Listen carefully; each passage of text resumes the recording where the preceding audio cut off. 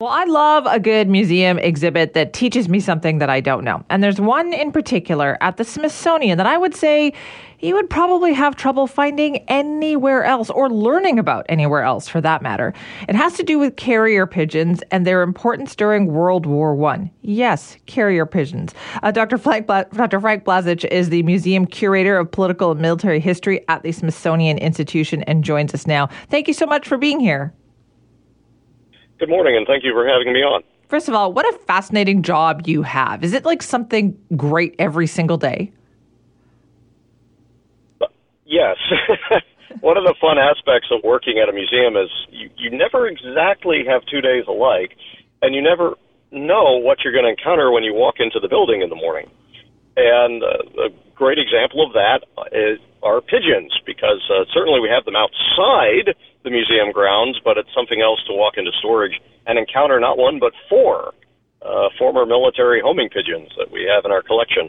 Wow. Okay, so how important were carrier pigeons during the war?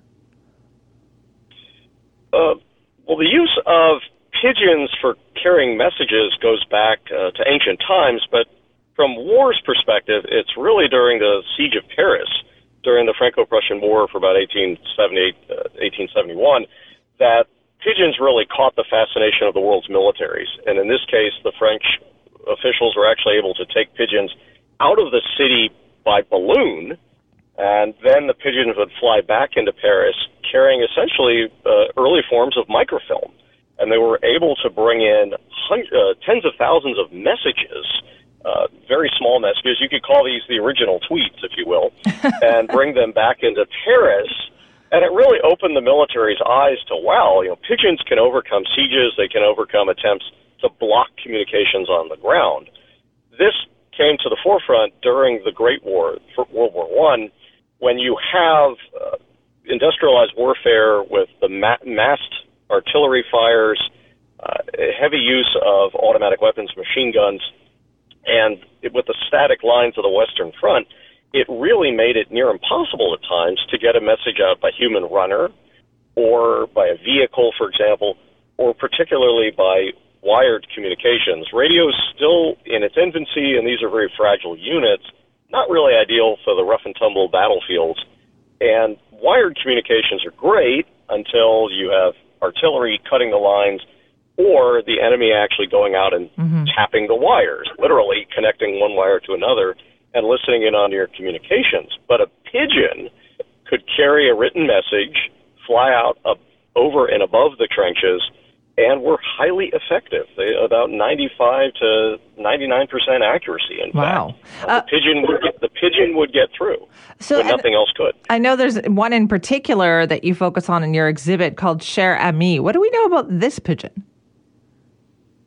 So Cher Ami, arguably, and I use the word arguably if folks would like to debate the fact, is perhaps the most famous pigeon in the world, at least to Americans. And Americans, we always like to say we're first, and we always like to pump out our chest there. Sorry about that. Cher Ami is actually English, is an English-bred homing pigeon. Cher Ami, I believe, and again, it's somewhat up for debate, would be hatched about April of 1918 and was one of 600 English-bred pigeons that were donated by the British military to the United States Army on May 20th, 1918. Cher Ami was essentially no different than the 599 other pigeons. But what makes Cher Ami's story most fascinating and really put the bird into the place of legend is that according to the legend, according to the story, on October 4th, 1918, Cher Ami was the seventh of 8 pigeons to carry a message out from the Charlevoix Ravine of the men of what were known as the Lost Battalion. This was a kind of a composite unit of the 308th Infantry Regiment that found itself surrounded by the German forces in the Argonne Forest. And when all hope seemed lost, this little 1-pound mass of flesh and feathers delivered a message under withering German fire back to American lines, which would play a vital role in the relief of this unit several days later. And in the course of this action, I left out the one key element, and in the course of this action while flying out, Cher Ami was hit by either a German bullet or perhaps a fragment of an artillery shell that almost completely severed the bird's right leg and then cut across the breastbone and took out about a dime-sized, actually left a dime-sized hole in the bird's sternum. Despite these wounds, Cher Ami still managed to fly back to his loft with the message in its little aluminum capsule just dangling from the remains of the right leg. Wow. But Cher Ami made it back, and the message made it back. So really an incredible story of just fortitude under the most terrible of conditions. And really for this reason, more than anything, Cher Ami is remembered today. That is amazing. And do you find that people don't know a lot about this history? People know about Cher Ami, but perhaps animals in war, those stories are not as well known. They're somewhat niche to many audiences. And it really comes to a shock to many people that the smallest combatants in the war were pigeons, and that pigeons played a really vital role. They were extensively used by the French Army, by the British Army or the British Expeditionary Forces, including the Canadian Expeditionary Forces, used pigeons. The Americans coming as typical of us, we typically come after the war has started.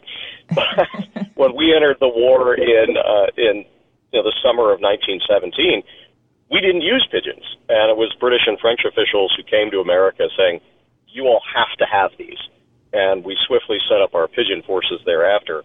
Germans used pigeons, the Austro-Hungarians used pigeons, the Japanese, the Italians. Everybody used pigeons. They were critical. They were a critical component of the battlefield, and not just an oddity. Right. Did that change, obviously, then, I guess, because of technology during World War I, World War II? Yes and no. In fact, pigeons continued to be used into the Second World War. There are a number of notable stories of pigeons, particularly in the Royal Air Force's Coastal Command and Bomber Command, would carry pigeons as backup communications in the event that the aircraft would go down by accident or by enemy action. Pigeons found themselves used on the battlefields. They were carried into action on the chest harnesses of paratroopers. So pigeons actually jumped into battle. Pigeons found themselves occasionally at sea. In fact, the U.S. Navy used them in Okinawa to fly information for ships as they were staging their way to unload their cargoes. They actually found that pigeons were an effective message to communicate from ship to shore. In the First World War, pigeons were used in tanks. They were used in submarines, in fact. In the Second World War, pigeons found themselves used in blimps on anti-submarine patrol because a pigeon would not reveal the blimp's location. The submarine wouldn't detect a radio signal.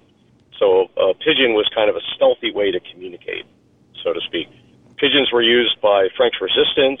Pigeons found themselves a vital role in actually to gather information from German-occupied Western Europe. The British, in some cases, would fly aircraft over France, Belgium, the Netherlands, and actually parachute pigeons down with the hope that locals would find the birds and answer a questionnaire and provide information on German forces in the area. Amazing. So, something that seemed obsolete with all the advances in radio communications, pigeons continued to be reliable. In fact, more reliable. The U.S. Army reported a 99% accuracy rate. Wow. With pigeons. You know, Dr. Blazich, you've convinced me that I need to make a trip to the Smithsonian to see all of this in person, which is what I would really love to do. Listen, thank you so much for your time today. We appreciate it.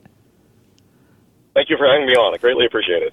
That's Dr. Frank Blazich, Museum Curator of Political and Military History at the Smithsonian Institution. And honestly, that is on my bucket list. I would love to go and see anything, really, at any of the exhibits at the Smithsonian.